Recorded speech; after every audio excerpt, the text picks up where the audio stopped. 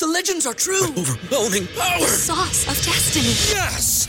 The most legendary sauce has arrived as McDonald's transforms into the anime world of WickDonald's. The greatest flavors unite in all new savory chili McDonald's sauce to make your 10-piece Wick Nuggets, fries, and Sprite ultra-powerful. Unlock manga comics with every meal and sit down for a new anime short every week only at WickDonald's. Ba-da-ba-ba-ba, go! At participating McDonald's for a limited time while supplies last.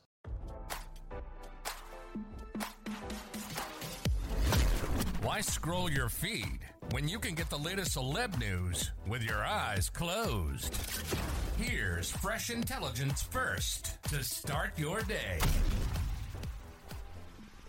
Speaker Mike Johnson delivered a presentation before a group of House Republicans that took a surprisingly religious tone, according to a sensational report which said critics felt his remarks bordered on preaching.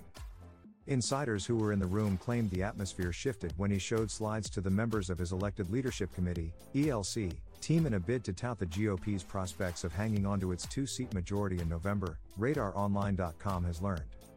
The devout Christian addressed a moral decline in America, according to Politico, reasoning that when people aren't focused on their faith, the government or state will become their guide during the retreat at Miami's Mandarin Oriental Hotel over the weekend. "I'm not at church," one of the people said on condition of anonymity about his presentation they labeled as horrible. "I think what he was trying to do, but failed on the execution of it, was try to bring us together," the insider added. The sermon was so long he couldn't bring it back to make the point.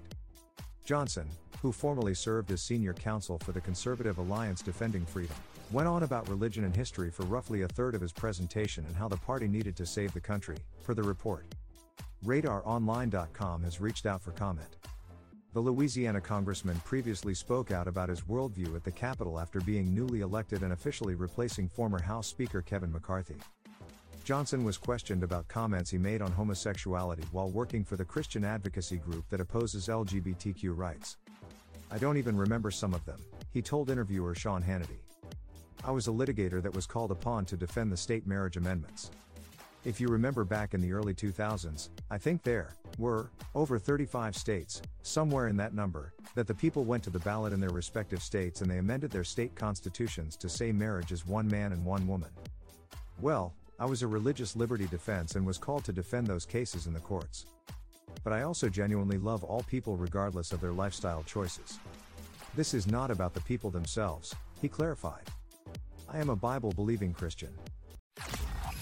Now, don't you feel smarter? For more fresh intelligence, visit RadarOnline.com and hit subscribe.